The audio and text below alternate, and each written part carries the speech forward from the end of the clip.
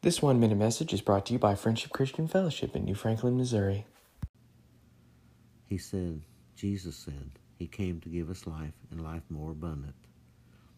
And the Lord says in His word also, the prayer of a righteous person availeth much. The fervent prayer of a righteous person availeth much. That means sincere prayer. And if you ask the Lord to be your Savior, and you have then become into His family, your prayer means a lot to God, and He wants to hear from you. Be sure to do that. Receive Jesus as your Lord and Savior, and then ask God to help you through this life.